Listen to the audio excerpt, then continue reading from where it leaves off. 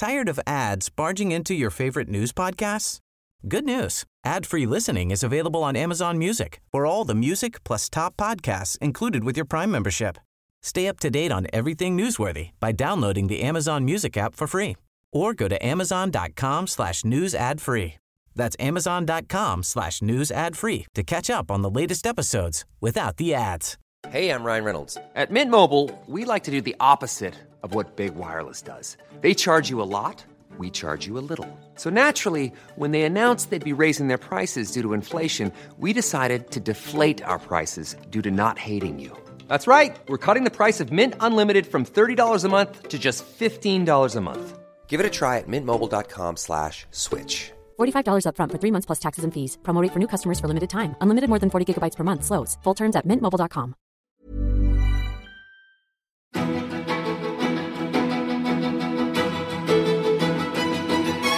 Hello and welcome back to Snowcast. I'm Jon Snow and this week's guest is WAAD Al-KATEAB. And I'll confess something, I know her because I've worked professionally alongside her at Channel 4 News.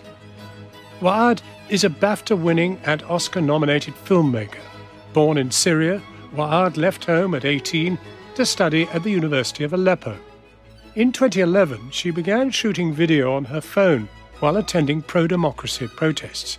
WAAD went on to document the next 5 years in Aleppo, capturing life, loss, and emergency care in the besieged city, as well as the birth of her first daughter. WAAD wanted the world to know what was happening, and when Channel 4 News shared her reports, they were seen by millions of people. When she finally had to leave Aleppo, WAAD began turning hundreds of hours of footage into the documentary For Sama. Now based in London, WAAD campaigns to raise awareness of the crimes committed under President Assad's regime, as well as the global refugee crisis. And in her new film, We Dare to Dream, she turns her lens on 5 incredible athletes as they strive for a place on the Olympic refugee team. Let's find out more.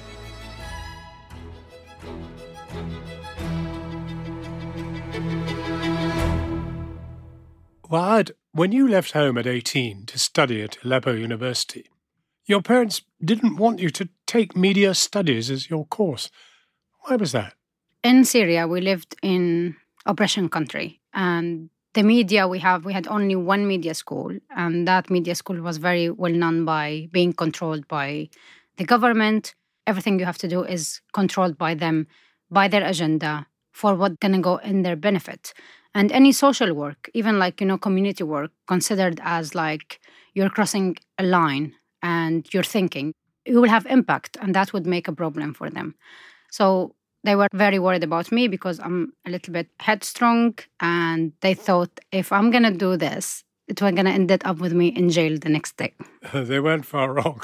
Yes, no, not at all. Had you been drawn to activism before university? I mean, what inspired you to join the pro-democracy protests and then start filming? Yeah, I think it was something I was picking up since I was very young. I lived in a really nice family, and we were really open to each other. We had conversation at home, but also we were very well taught that any conversation happened at home should not happen outside this place. This is the only safe place. And even with that, we've been raised on some phrase like, the walls have ears. And something like, if you dream of something against the regime, they will find out, even if it's only in your dreams. So there was a lot of awareness how much different is between what we want to do at home and the world outside. So when the Syrian revolution started, I had no question. I wasn't hesitated. It was so clear for me where I want to be and what I want to do. Before the revolution, the only thing for me was like, I'm going to finish my study and then leave to Germany or somewhere else outside where I can live my life as I want. But when the Syrian revolution started, we had hope. We thought, we can do something. We can change our life. We can change our country. We can belong again to here and feel like this is our community. And I think that's what so many Syrians felt like, now we are different. We see each other. We hear each other. We can speak. And that's the revolution for us. What was the narrative in the state news reports at the time? So we were going out in peaceful protest, chanting for freedom, for dignity, for equality. And we've met with so much violence. We've been arrested in the street. We've been shot directly in the street. And every time there was protest, the state TV was saying, like, there was nothing. And it was just so clear for us the way they were denying this. And then how they were calling us terrorists, germs, calling us rats, like so many things. And we were just Syrian people who dreamt of something new, something different. How did you feel when Channel 4 News, which I used to work for too, started sharing your reports? That was a very different point in my life, I think, because I was in Syria. I was at that time maybe like 25. We were about to be besieged by Russia and the Syrian regime. And we used to have some foreign journalists who coming in and out. At that time, the borders were closed and we've been left alone in that area. And then that's when my contact with Channel 4 News started. And I did a very beautiful report about a boy who was 11 years old, who created Aleppo with like papers and just dreaming of how this life could be if there's no war. And I do remember when that story went out on Channel 4 News and then I saw it on YouTube. And that was by your voice. You were narrating that. And that's when I think millions of people have seen that report. Before that, I used to cover for like local channels. So my impact was just around the community around me. But this is the first time I was able to reach people in different language who maybe never been in Syria or they don't know even enough about Syria. And that changed a lot to me. Like I found more meaning. I found more hope that I can change something. I can deliver messages and the word outside, the leaders of that word who can really do something different. They might hear it and they might do something. Why were you so unique? Why hadn't others come forward in any number to tell the stories you told us? I think we were very overwhelmed by the violence we've been living through. And so many people, even myself, we were just following massacres, people being killed, front lines, bombing, battles. With all of this violence, we were not able to notice the life underneath all of this. And for some reason, I don't know why, but like I started to feel this. And maybe I know why, because I was a mother, because I was a woman who living there. So I started to look at this in different ways because I wanted a way out as a meaning. I wanted to feel that with all this death, with all this destruction around me, I want to live. I want to find this hope. And that hope for me was these stories I've done, which is, I think, was, very different for the people outside. Because people knew we had war in Syria, but no one really realized how much life and love we had underneath all of this. I'm just thinking about how conflicted you must have felt. Recording the loss and the suffering of others. There's a powerful moment in your 2019 documentary when a grieving mother looks straight into your camera and asks, "Are you filming?" Yeah. Yes. Did she want you to film or want you not to film? She was conflicted. Or she wanted both? She was conflicted at the same second exactly. Like this woman, she was just lost her 6-month boy, Ala. His name is Ala. And she wasn't in her mind, I think, at that second. She looked at me and she said, "Are you filming?"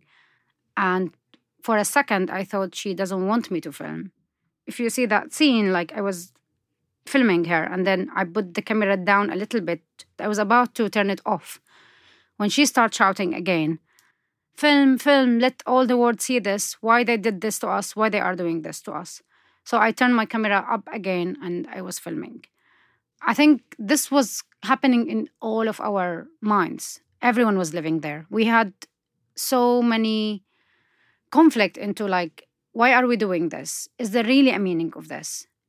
Maybe someone would see this. Maybe this would be different. Maybe this pictures will change the game, Like maybe we would survive because of this. And at the same time, we were very worried that this is just another clip and another number of casualties in the news, like people just see like numbers, 100, 300.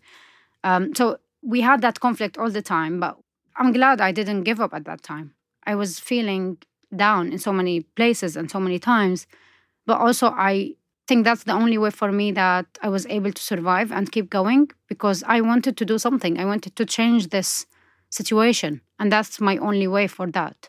You ended up sheltering in a hospital with your husband, a newborn Sama, sandbags against the windows. Just how many years did you live in Aleppo? So I lived in Aleppo since 2011, when the revolution started, until 2016, when we were forced to flee. It was 5 years, yeah. The siege stayed for 6 months.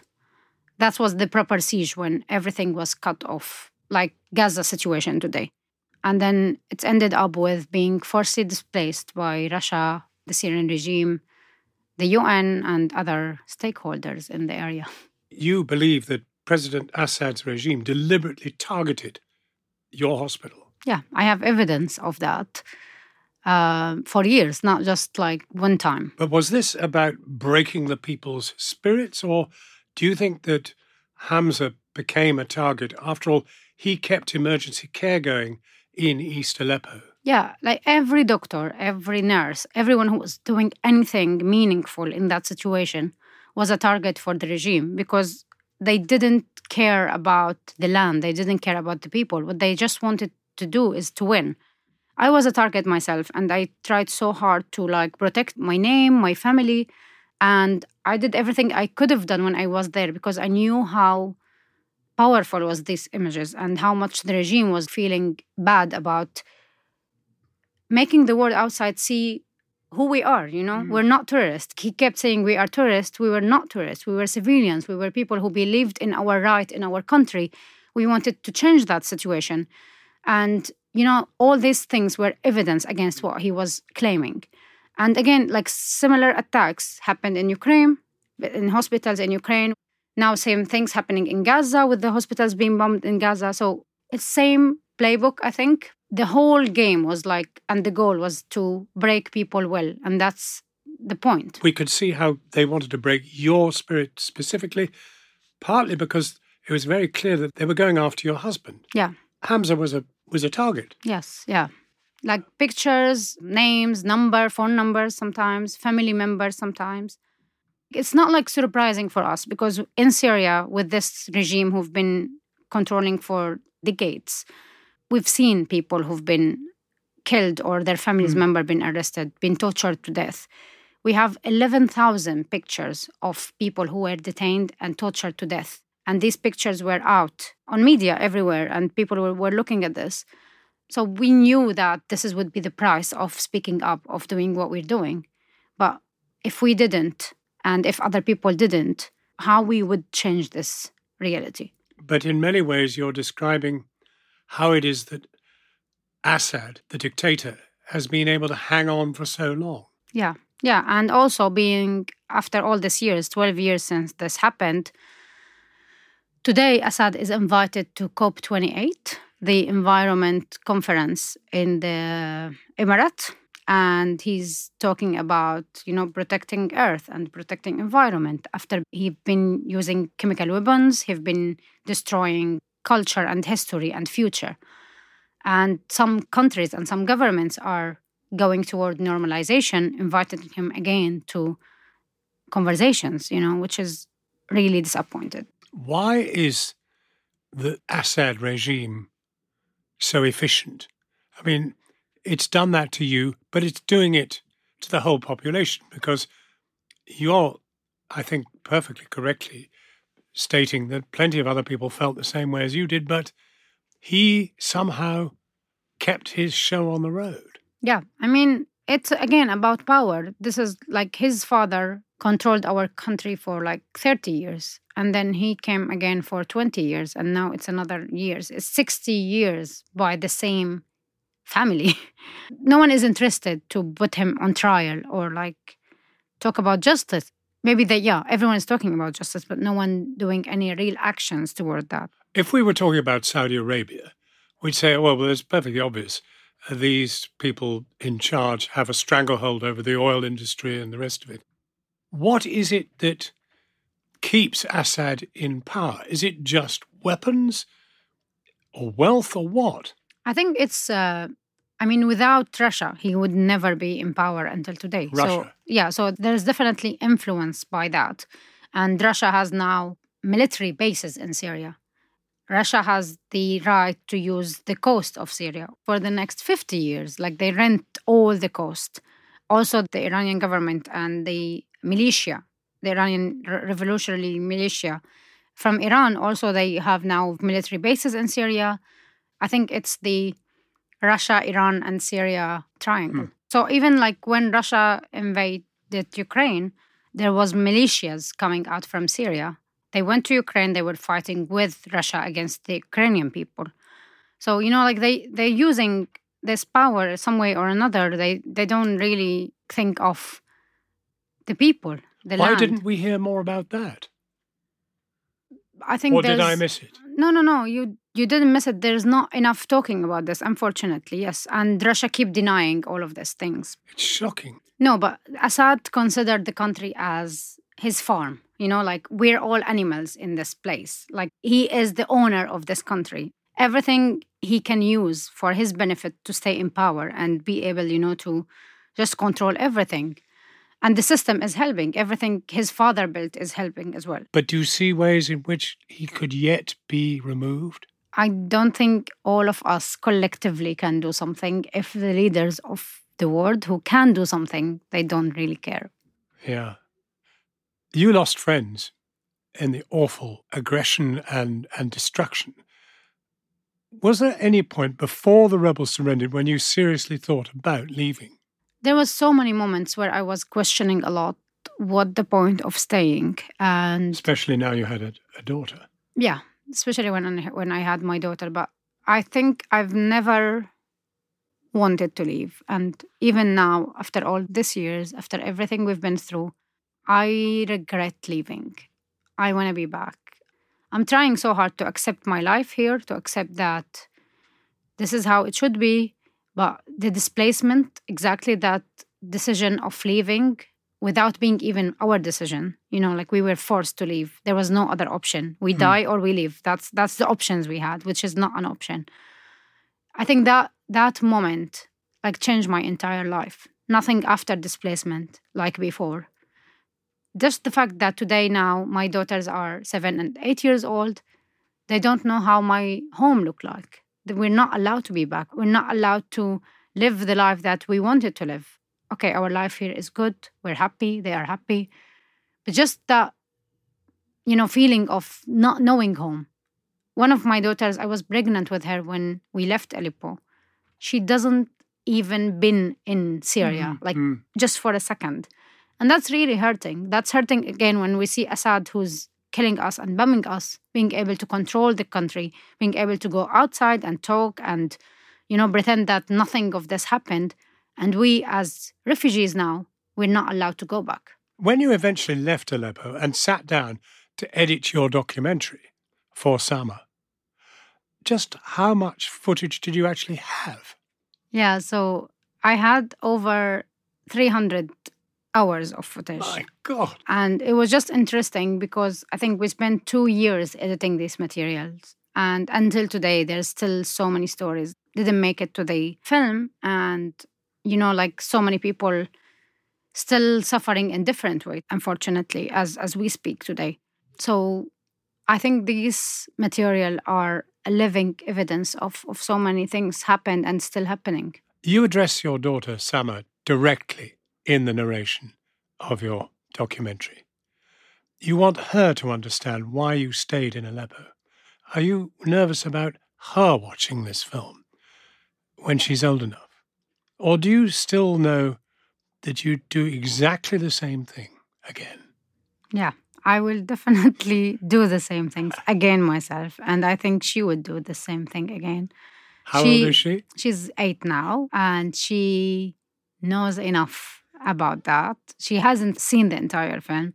She's seen only the trailer, and I don't know when. I am definitely nervous a lot for her to watch it. But I think, she will one day. And in a way, that's what persuaded you to make the film. Yes, of course. I want them to know what happened. I want to save everything happened, bad and good, pain and love. And I want them really to remember Aleppo in the way how we loved it. It's what makes the name of the film, For Summer, so very touching and very emotional. You wanted to build empathetic responses to the situation in Syria and draw attention to the actions of Assad's regime. How important was it to win at the BAFTAs and then have a global platform on the Oscars? Yeah, it was amazing. It was really amazing. But what was really difficult at that time, the atrocities was still happening. And like as we were on the BAFTA stage, there was bombing in Syria at the same second. So everything meant much more than, making a film and doing something. Like we wanted people to know what was still happening. And we wanted people to know that this story was not just something happened 4 years ago. This is happening today as we speak. But it was amazing because, it gave me platforms, it gave me voice, it gave me a lot of opportunities to be able to talk about Syria for people who doesn't know Syria maybe, who they don't really even care about it. And they had to care because they were listening, to me in so many places. So it was really, really important. You had the words, "We dared to dream and we will not regret dignity," embroidered on your dress at the Oscars. And this phrase returns in the title of your documentary. It must be important to you. Yes, it's very important to me because I think in the lowest moment of my life, when I was feeling I will not make it, I thought of why I've done this and why I had my daughter in a field hospital in the basement with my husband under all this shelling and bombing. And the point for me was our dignity. The message I wanted to deliver at the Oscar that we as Syrians, we dare to dream and we will never regret this dream, which was the revolution. And after making For Sama and being able to move forward for my next project, I wanted to do something to continue my journey, do something to bring hope, to be like uplifting, to bring message around us as refugees around the world, facing, all this like stereotypes and propaganda and laws that make us different and make us not who we are. And that's why I felt we dared to dream by being in the revolution, and now we dare to dream every single day for a better life and for a better future for us and for our kids. And this represents over 100 million refugees all over the world. Every one of us left for different reason. Each one of us speak different language. We left people behind. We left families. We left our dreams. But yet, we all have the same shared experience, even when it's different. The same message. We dare to dream, and we are dreaming, and we have to keep dreaming. You have to dare, because the truth is, it's dangerous to be doing this. Do you take care of yourself? And do you protect the family, even here in Britain? Yeah, it's really dangerous, and I'm aware of that for sure. But I think also there's something more encouraging me and pushing me to do more, which is the reason why I survived.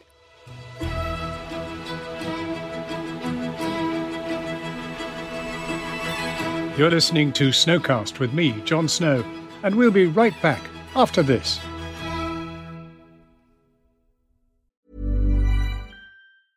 Ryan Reynolds here from Mint Mobile. With the price of just about everything going up during inflation, we thought we'd bring our prices down. So to help us, we brought in a reverse auctioneer, which is apparently a thing. Mint Mobile Unlimited Premium Wireless. How to get 30, 30, bit to get 30, bit to get 20, 20, 20, bit to get 20, 20, bit to get 15, 15, 15, 15, just $15 a month? Sold! Give it a try at mintmobile.com/switch. $45 up front for 3 months plus taxes and fees. Promo rate for new customers for limited time. Unlimited more than 40 gigabytes per month. Slows full terms at mintmobile.com. Tired of ads barging into your favorite news podcasts? Good news. Ad-free listening is available on Amazon Music for all the music plus top podcasts included with your Prime membership. Stay up to date on everything newsworthy by downloading the Amazon Music app for free or go to amazon.com/news ad free. That's amazon.com/news ad free to catch up on the latest episodes without the ads. What actually inspired We Dare to Dream? This film's not just giving a voice to Syrians. It's refugees from Cameroon, Iran, Sudan. Yes. it's amazing because, when I met these people who are refugees from different countries, it was so clear for me that we look different. We speak different languages. Sometimes we can't even understand each other, like there's so many things different. But I was so impressed how many things we can connect and how can we like touch each other and understand each other experience, because we had to do one thing, we had to leave everything behind at some point for various reasons, and we had to look forward. We had to look for a better future. And whether that was someone in Iran or someone in Cameroon or someone in South Sudan, whether we were 7 years old or like 30 years old or 80 years old, there was something difficult we had to choose and we had to make, and we did. And we started everything we left behind from scratch, again, just for a better future. What inspired you? I think my own experience as a refugee. Like, I came to the UK in 2018 in the middle of making For Sama. And these 2-3 years after that, I was not able to reflect on what does it really means to be a refugee. I was still feeling I'm in Syria. I was still so much into every single news happening every day. So I couldn't really experience or like understand even my process of being a refugee. So when I met these guys, when I started to know like their stories, the backstories, their dreams, and what they are thinking of, there was a lot of shared experience and shared moments where I felt, you know what, like they are helping me now to come over my feeling of not accepting my new home. And I think a lot of pain and stories we've had to reveal to each other, it helped me to create hope, to be able to like hang on all my strength, on my daughter's right to live again in a safe place, and just like give me more strength, I think, to keep going and to have a voice again in different way. It's hard to pick out any one story in your film because all 5 athletes are inspiring, utterly inspiring. But let's start with Cyril. Yeah. Can you tell me about him? So Cyril is a weightlifter, and he is a nurse, a mental health nurse in the UK. He came to the UK when he was 17 years old, and he didn't want to say why he became a refugee. And this is, I think, something was very important to me, because I feel sometimes, as a refugee myself, everyone assumes that it's their right to know why I'm here. What's the story behind me? And sometimes I'm a very open person. I always love to answer these questions. But sometimes I feel like I don't have that energy. I don't want to talk about it. I'm so hurt. I'm not comfortable at this moment. So when I asked Cyril, like, why did you become a refugee? His simple answer was, I don't want to talk about it. And I really respected that. And I really loved that. And I really wanted this idea to reflect in the film, to tell people that you should not push on these people. You should respect their space and their mental health and their way of dealing with their past and what happened with them. So Cyril, when he came here, he started his life from scratch. He was in a very low point where he was about to commit suicide. And luckily, he was saved from this. But then that's when his actual journey started. He became a refugee here. He did university where he became a nurse, a mental health nurse, to help other people into recovery. And he was one of the athletes who went to the Tokyo Olympics, and he performed amazingly there. It must have been incredibly moving to see him carrying the flag and everything. He was amazing in everything, in every word he said. I've learned so much from him. He's very inspiring. And I think no doubt he's learned a lot from you too. I think I've learned more. Now, Cyril worked on the front line during COVID. Yes. This is the main thing about being a refugee in such that circumstances. You came from so many places of pain and suffering and destruction and sometimes really like low mental health situation. But he was able to thrive, to be able, to give back to the community. He was able to help himself, to help other people. And yet he still has to fight every single day for his life. You capture the conflict some of the athletes feel competing against the countries they've left. Can you tell me about Kimia's first match? facing a friend and a former teammate. Yeah.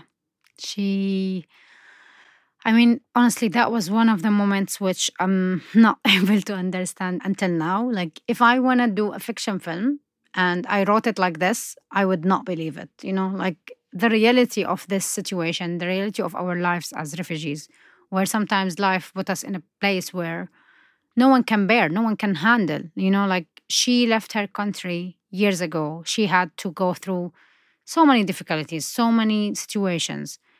And the first match in Tokyo was against her own country. The coach with her teammate from Iran was her coach when she won the bronze medal for Iran. So, like, it's not about just people she knows. It's a long history. It's people she loves, people she respects, people she miss as well. And we're now on the other side. Yes. And at the other side, even if these people were really good, even if these people, they really love Kimia and they love what she's been through and what she's done, Iran is watching. And, like the Islamic Republic of Iran is watching. And that would not make it easy for anyone. So just for her to go through this, to fight all her fear, to fight all her doubts, all her feelings, and to be able to go through this match, it was just something unbelievable. And I really hope, I'm not going to say more because I want people to go watch it and, see what is the outcome of that match, because I think it's really, really emotional and hard to believe. Watch it, folks. The Tokyo Olympics were delayed by a year because of COVID, and even then the athletes had to compete without crowds. Was it important for you to be right there beside them as they took part? Definitely. Like it was weird because I've never been at the Olympics before, but when we were looking at the archive before we go to Tokyo, it was so clearly that the crowd plays very big role into these competitions, and it really gives so much energy and so much love and support. But weirdly, we were thinking that even if the refugee team was at the Tokyo Olympics and there was a crowd, they had no crowd. Like there's no fan for the refugee team. Like the team still knew. Everyone was going for their countries. And, like it's going to be a really hard experience to face. So I think at some point I felt like it was good that it went that way because no one has crowd. So they became equal with other teams just with that, like particular point. But it was very important for me to be there. I think for understanding the film, for understanding their situation, even for them, because I think you can hear my voice in the film shouting in so many places. Like I was there as a friend, as a family, not just as a filmmaker, who's doing their stories. And it was really amazing to watch them closely competing. So what message do you want people to take from this film, from these 5 stories? I think this film is about representation. It's made about refugees by a refugee, which is myself, for other refugees. And I really want people to understand that in so many places we've been dealt with as either victims or villains. And in best case scenario, we're superheroes, we are the extraordinary, the exceptional of our communities. And we're not actually.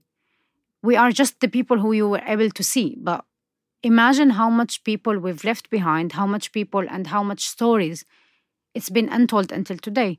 So I really hope that people can look at this film and see us as we are in our reality. And also, I hope refugees to look at this film and feel that...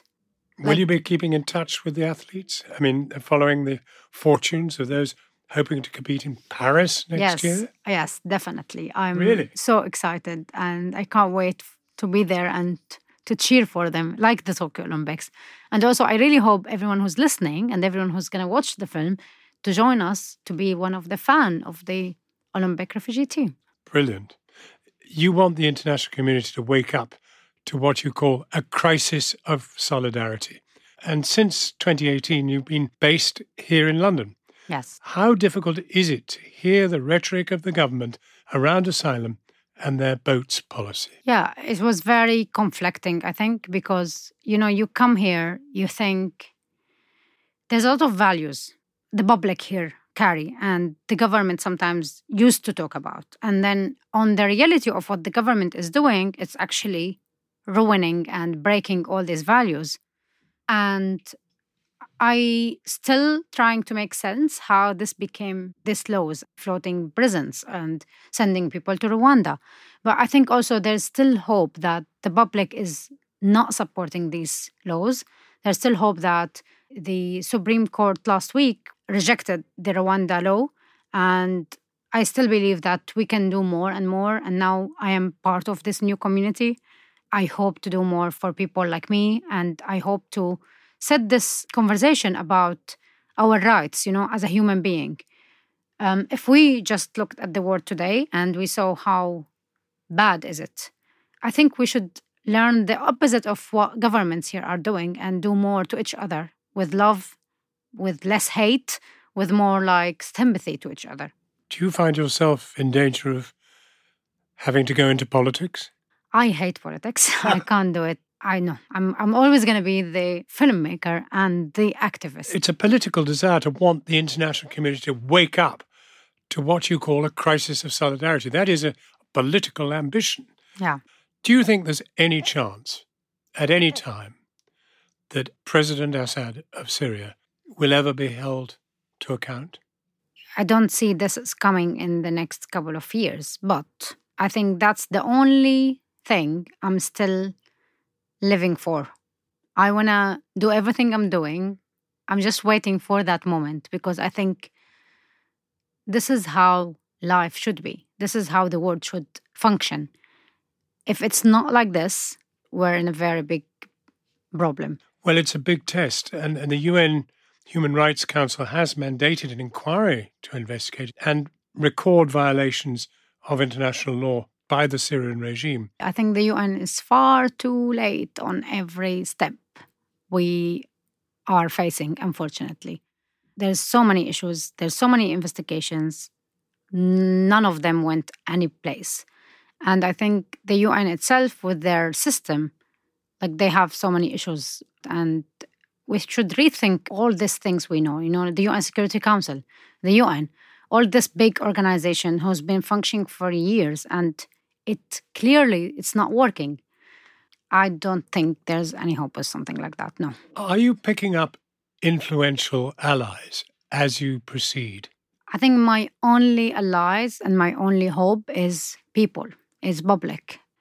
I still believe, that people are good and people can see the good in what we're talking about. And it's their benefits, it's the future for their kids. I don't think any of us wants to live in this world or want our kids to live in these circumstances of this world we're living in now. Everything is going bad, if it's going worse. Hospitals being bombed, everyone seems like fine with that. We continue our life every single day as if nothing happened, while kids are being killed in front of cameras in other places. So I still have faith in people and I still think we can do something different. But I don't think any hope in governments or in the UN or any of these systems. We see how upset you were to leave Aleppo in both films. How do you feel about your displacement now? I mean, you're here, a refugee yourself, in Britain, and do you still hope that one day you will return to Syria?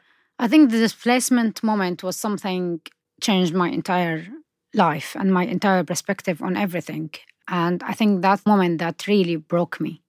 Yet, I think I still have hope and I still have a way to keep fighting in a different way. And that was for Sama at the first place, and then We Dare to Dream as a second film and the second way of fighting back. I still hope to go back to Syria, and I still hope that I can do more and do a lot to other people and to myself and to my kids.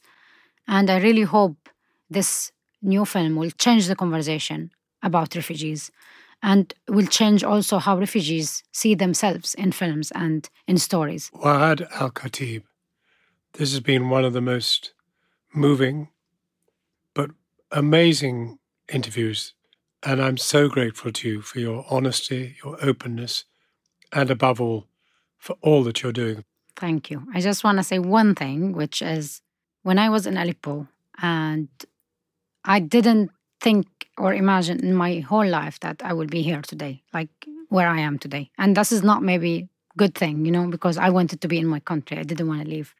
But at that point, when I heard your voice on the news over a footage I've done myself, and at that time I didn't know a lot of English, so I had to translate a lot of what you said. And the inspiration I had, not just from that one, because at that time I followed you, I saw everything you've done before, I've witnessed so many things you've done after. And it's been a privilege and it's been an honor in my life that I met you, that I know you personally, that I worked with you in the same office for a couple of months. And I'm so grateful for all the support that I've got from you personally and from all the team of Channel 4 News. I count it as one of the great privileges to have heard what you have to tell us. And pray God, there is change. Thank you. That was the filmmaker WAAD Al-KATEAB. We Dare to Dream will screen at select cinemas and on Curzon Home Cinema from the 1st of December. There are links to WAAD's new film and her 2019 documentary, For Summer, in the episode description. I'm Jon Snow, and I'd like to say thank you for listening to Snowcast. I'll be sharing another episode next week, so please subscribe on your platform of choice and spread the word. Tell your friends. Goodbye for now.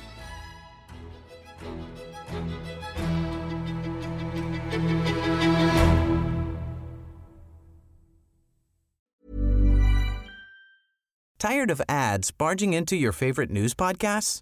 Good news. Ad-free listening is available on Amazon Music for all the music plus top podcasts included with your Prime membership.